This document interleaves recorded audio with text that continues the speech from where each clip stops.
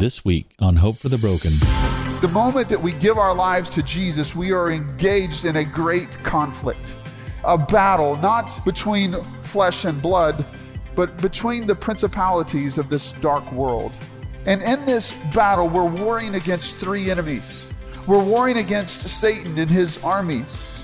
We're waging war against the culture or against the world system. But then the third enemy is within, the inner self.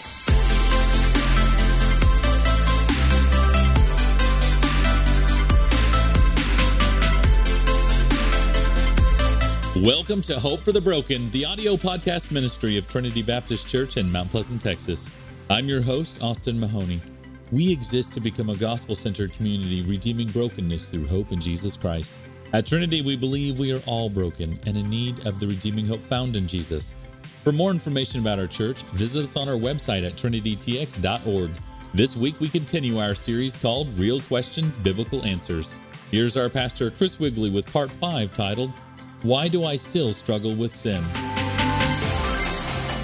We are in the middle of a teaching series that we're working our way through entitled Real Questions, Biblical Answers. And what we're doing over the course of this series is we're taking questions that you guys, our church family, submitted over the course of the summer, and we're spending a great deal of time trying to answer some of those questions. Today, we are tackling the question, why do I still struggle with sin? Perhaps you can identify with the fact that there are things in your life that seem to trip you up. Things that you wished by now that you were past. Sins that you still struggle with. And no one is perfect. Certainly that is the case for me in this room. And so why do I struggle?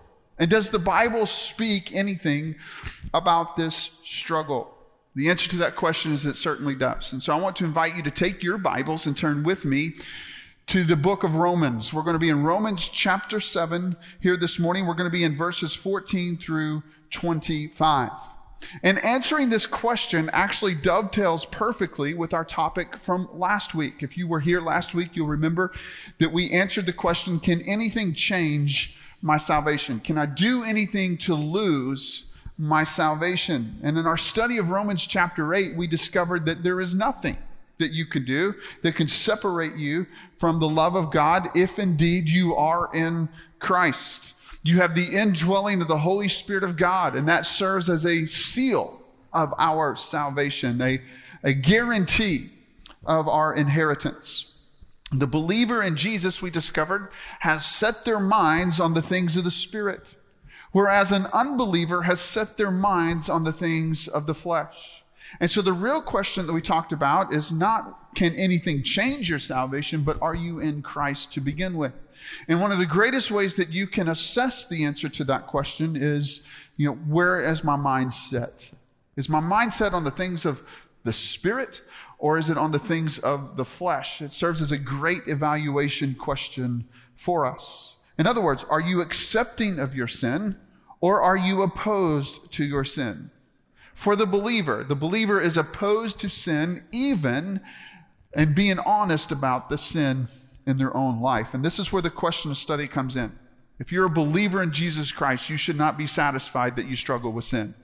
You should desire to live a life of holiness. That's what God has called us to be holy as our Father in heaven is holy. But if we're honest, that's a difficult task, right? Because we still lug around this old bag of flesh that rears its ugly head in our lives time and time again. And for us to say in modern day vernacular, the struggle is real, right? If we're going to be honest, we struggle with sin. And so why is that the case? Where is this victorious life that many preachers have proclaimed that we can have? On Sunday, September the 3rd, of 1939, Prime Minister Neville Chamberlain took to the radio airways in Britain, and in a 5-minute broadcast, he announced that Hitler had failed to respond to Britain's demand that he retreat, that he leave Poland. And that refusal led to Chamberlain to announce, quote, "This country is at war with Germany." That announcement would prove to be the beginnings of World War II. And within minutes of the announcement, air raid sirens began going off in the city of London. So to answer the question, why do I struggle with sin? It is the announcement that you are at war. The moment that we give our lives to Jesus, we are engaged in a great conflict, a battle, not between flesh and blood, but between the principalities of this dark world. It is a spiritual battle. And in this battle, we're warring against three enemies. We're warring against Satan and his armies. We're waging war against the culture or against the world system. But then the third enemy is within, the inner self.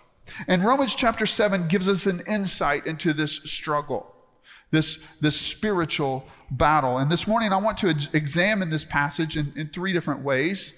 I want us to talk about the condition. I want us to look at the conflict. And then I want us to arrive at the conclusion. That will serve as our outline here this morning. And so I want to read the entirety of Romans chapter 7, verses 14 through 25.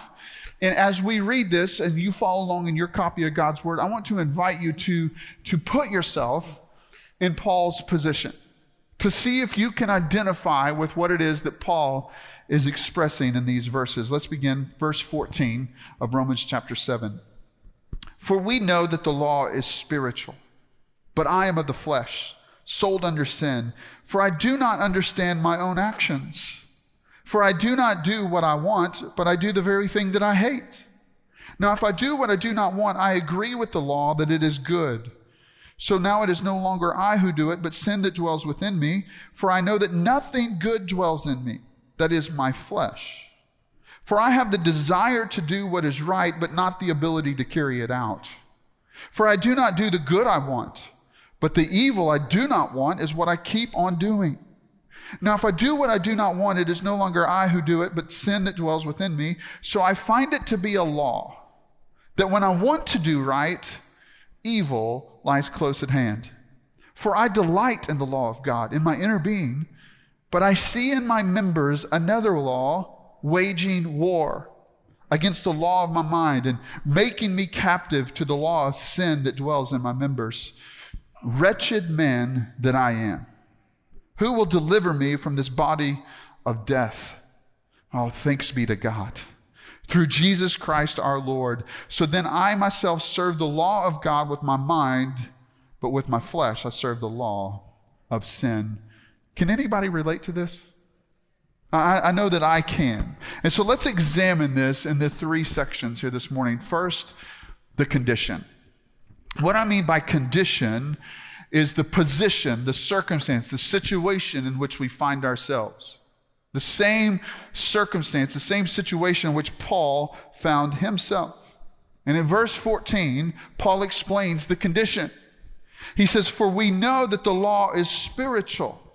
It means that it's holy, it's good, it's right, it's what my spirit wants to live out. But I am of the flesh, sold under sin. Now, there's actually much debate in theological circles as to what Paul means in this statement. There are some that suggest that Paul is referring to his old self, his unregenerate self, his unsaved pre-Christ self before he met Jesus. And there are others that believe that no, Paul is referring to his life now as a follower of Jesus. And this is an important question to settle, to understand this. And when you look at the structure of Romans, it really does make us wonder. Because in chapters 1 through 3, Paul is talking about the fact that we have all sinned, and it culminates in 3:23. For all have sinned and fallen short of the glory of God. And then at the end of chapter 3, all the way through chapter 5, Paul is talking about where there is salvation found in the person and work of Jesus Christ. And then in chapter 5, he turns a corner and continues into chapter 6, and he talks about the process of sanctification, that is becoming more like Jesus. And for those that are in Christ, we should be becoming more and more like Jesus.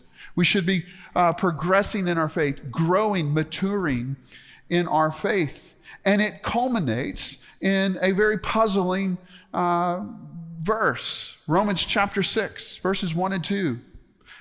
Paul says this, what shall we say then? Are we to continue in sin that grace may abound? By no means. How can we who have died to sin continue to live in it? In other words, the sinful self has died. How can we continue to live in sin? You want to go to another problematic verse as we examine our own lives and hold it up as a mirror to look at and reflect upon our own life? 1 John 3:9. It says this, no one born of God makes a practice of sinning. For God's seed abides in him, and he cannot keep on sinning because he has been born of God. These are very troublesome. Because whenever I stack those things up against my life, I say, you know what? I still struggle with sin. And my guess is that you do too. It's a part of the human condition. It is the war in which we are engaged in. So the question back is the struggle that Paul is talking about in chapter 7, is it before he met Christ, or is it his life in Christ? Again, this is an important question to answer. Because if Paul is alluding to his life before Christ, then we're left to assume that that is the struggle, but once you come to Christ, you no longer struggle. But if Paul is talking about, no, this is life as a Christian, then we can identify with it and say the struggle is real, and the battle against sin in my life is a very real battle, even as a believer. Now, I believe, along with all the scholars that I read this week, that Paul is referring to his life in Christ. He's not talking about his pre-Christ life. He's talking about his life in Christ. That verses 14 through 25 of Romans 7 is an autobiographical illustration of this struggle. He's letting us in. He's pulling back the curtain. He's being very transparent and authentic with those that are his readers. And I'm going to tell you why. There's two reasons why I believe that he's talking about his life as a believer. But here's the principle that I want us to learn. If the GOAT, right, the greatest of all time Christian, the greatest missionary the world has ever seen, the author over 2/3 of the New Testament, struggled with sin, isn't it comforting to know that you and I also struggle with sin? Right? And so learning that, seeing that transparency from Paul ought to serve as an encouragement to us today. So why do I believe Paul is describing his life as a Christ follower? Two main reasons that I believe this. Again, I want to be true to the text, right? And so whenever you are examining questions like this, you want to consult the text. By the way, never build a theology off of one verse or even a fraction of a verse. Let Scripture inform Scripture. Let Scripture interpret Scripture. And so that's what I want to do. I want to look at it in the context. And when you look at it in the context, what leads me to believe that Paul is talking about his life as a believer in Jesus Christ is because he changes tenses in his writing. He changes verb tense. He uses past tense in verses 7 through 13, but then when he comes to verse 14 through 25, he uses present tense to describe his current state. Now, let me just read it for you. Let's look at verses 7 through 13. And I want you to find the past tense verb usages. Verse 7, what then shall we say? That the law is sin? By no means. Yet if it had not been for the law, I would not have known sin. For I would not have known what it is to covet if the law had said, you shall not covet. But sin, seizing an opportunity through the commandment, produced in me all kinds of covetousness. For apart from the law, sin lies dead. I was once alive apart from the law, but when the commandment came, sin came alive and I died. The very commandment that promised life proved to be death to me. For sin, seizing an opportunity through the commandment, deceived me and through it killed me. So the law is holy, and the commandment is holy, and righteous and good. Did that which is good then bring death to me? By no means. It was sin, producing death in me through what is good, in order that sin might be shown to be sin, and through the commandment might become sinful beyond measure. Do you see the past tense that Paul is utilizing there in all of those verses? Now look at verse 14, and let's look at the present tense usage. Paul says, for we know that the law is spiritual, but I am current of the flesh, sold under sin, present tense. And as we read earlier, you'll see the present tense all the way through the remainder of the chapter. If Paul was talking in verses 14 through 25 about the struggle pre-Christ, then why would he have changed tenses to present tense? I think Paul is extremely intentional here. I think he's trying to say, listen, this is my current condition. One scholar I read this week said this: why Paul speaks of his experience as a non-Christian in verses 7 through 13, he is now speaking of his experience as a Christian in verses 14 through 25. The second reason that I believe Paul is describing life as a Christ follower is because he uses a specific example. Paul is not being generic here. He's naming his struggle. His struggle is in the breaking of the 10th commandment. You remember the 10th commandment? You shall not covet. In other words, you shall not desire what other people have. And I believe Paul struggled with coveting. I'll share with you why I believe that in just a moment. But here's my question. Why would Paul use such an example if it wasn't pertinent to him? I believe that he's letting us in his personal struggle. Not only is he just changing and being generic in verb tense, but he's telling us, listen, this is what I struggle with. This is where I trip up at times. This is where I really do battle in my heart and in my spirit against the flesh. And so I believe that Paul is talking about struggling with sin post-Christianity. So this should be good news for us. Why do you still struggle with sin? Because even though you are saved, you still deal with your old self. You still deal with the flesh and all of its desires and its pursuit. And so Paul identifies with us. So now let's talk about the conflict. We've looked at the condition that we're in. Let's look at the conflict that we experience. Verses 15 through 23. For I do not understand my own actions, for I do not do what I want, but the very thing I hate. Now, if I do not do what I want, I agree with the law that it is good. So now it is no longer I who do it, but sin that dwells within me. For I know that nothing good dwells in me, that is, in my flesh. And Paul has to qualify that, by the way. He's talking about nothing good dwells within his flesh. Why? Because the Holy Spirit has taken up residence in him, and that is good. He says, for I have the desire to do what is right, but not the ability to carry it out. For I do not do the good I want, but the evil I do not want is what I keep on doing. Now, if I do what I do not want, it is no longer I who do it, but sin that dwells in me. And so I find it to be a law, that when I want to do right, evil lies close at hand. For I delight in the law of God in my inner being, but I see in my members another law, waging war against the law of my mind and making me captive to the law of sin that dwells in my members. Do you see the conflict that Paul is dealing with? He is conflicted. I do what I don't want to do, and I don't do what I want to do. I have the desire, not the ability. I want to do right, but evil is right there. This is the war within. This is the war of a believer. This is the war of a Christian. Paul is describing the conflict that is present because of the residual of an old life. I mentioned a moment ago that Paul is speaking about a specific struggle. Why do I think he's struggling with covetousness? Well, I think Paul prided himself. Before he met Christ, he prided himself in his accomplishments. We can read that in Philippians chapter 3, verses 4 through 6. This is what Paul says. Though I myself have reason for confidence in the flesh also, if anyone thinks he has reason for confidence in the flesh, I have more.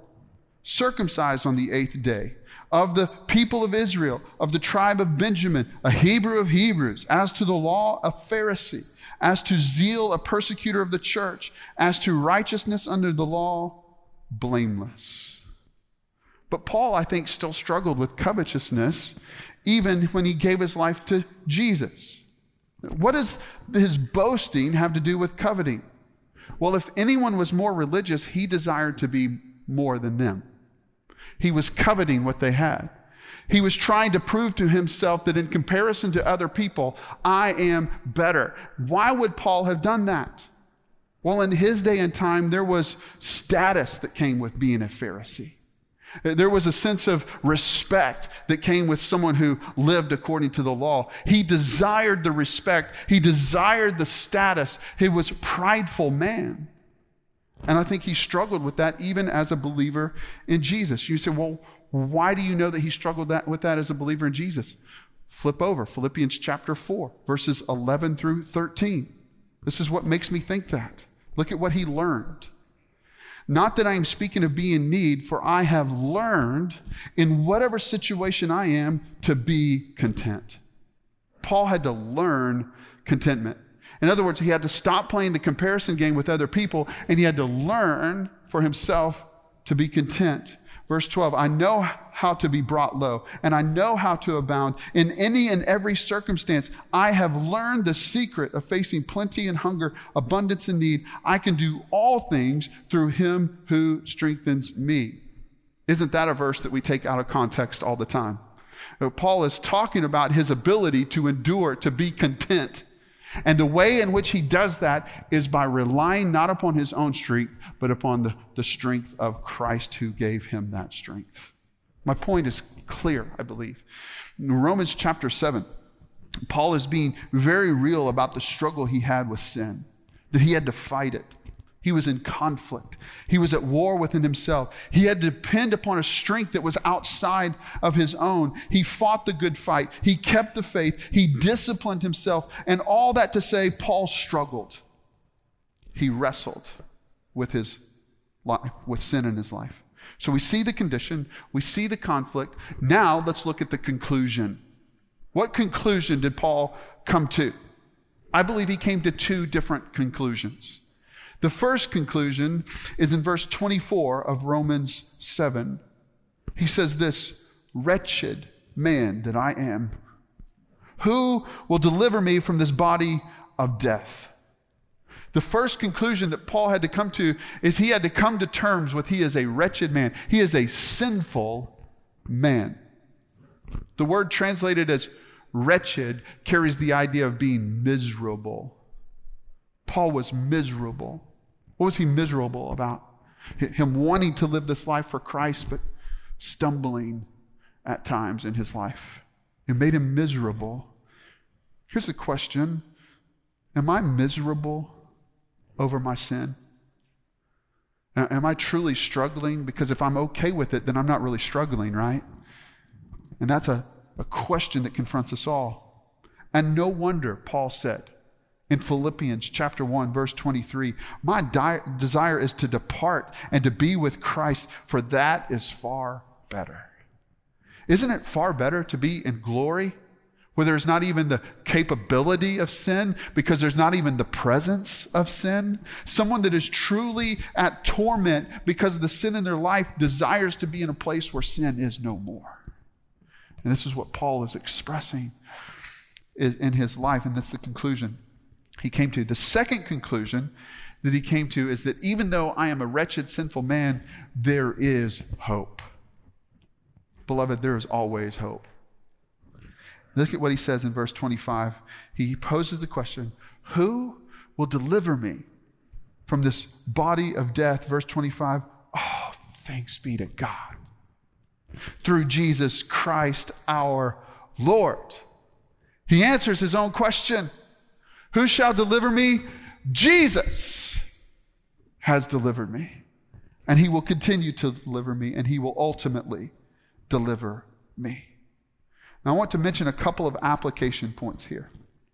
We've acknowledged that we all struggle with sin. So how do we apply Paul's struggle to our own life and our own circumstances? I want to give you 2 points of application here. The first one is this: never give up the fight. Never stop fighting the old sinful self. Because here's the truth. I think far too many Christians have given up the fight against sin in their life and they've accepted it in their life. That's a very dangerous place, beloved. Do not stop calling out sin in your own life and repenting from it and fighting against it. God has called us to a life of holiness. And make no mistake, while Paul struggled with sin, he did not accept it. He fought it. In fact, I would argue that Paul's goal was to kill sin that is within him. Are you working to that point? And by the way, I think that's the point of the verse that I read in 1 John chapter 3. Don't just keep on sinning. Fight it. Fight against it. Consider the language Paul used in his own battle against sin. 1 Corinthians chapter 9, verses 24 through 27. Paul says this, "Do you not know that in a race all the runners run, but only one receives the prize? So run that you may obtain the prize. Every athlete exercises self-control in all things, and they do it to receive a perishable wreath, but we an imperishable reward. So I do not run aimlessly. I do not box as one beating the air, but I discipline my body, and I keep it under control." The original language there, Paul says, I pummel my body. I war against it. I beat down the flesh. Why? Lest after preaching to others, I myself should be disqualified. How many pastors and ministers in our day and time do we read about that have had a moral failure? They've been disqualified. And I bet you if you were to interview them and go back with them and say, what happened? I think they became too comfortable with their sin. We play with fire when we become to a state where we're comfortable in our sin. Never give up the fight with the sin that is in you. Second point of application, surrender to Jesus. I know this may sound weird for me to say fight, but then to say surrender. But notice the difference between the two. Fight sin, surrender to Jesus. Resist the devil and embrace Christ. This is the idea. Don't surrender to sin, but do surrender to Jesus. Paul answers his own question. Who will deliver me? Jesus. And here's the thing. If we're honest, when we hear messages like this, and we recognize that, yes, amen, Chris, we need to be more vigilant in pursuit of holiness and our need to fight sin. And what we want as a result of that is a list of things to do. Yes, I struggle with my sin. What steps do I need to take to defeat sin in my life? Or what should I do to have victory in my life? Pastor Chris, what are the 3 keys to killing sin in my life? Well, beloved, Paul didn't answer his own question with a to-do list. He answered his own question with a person.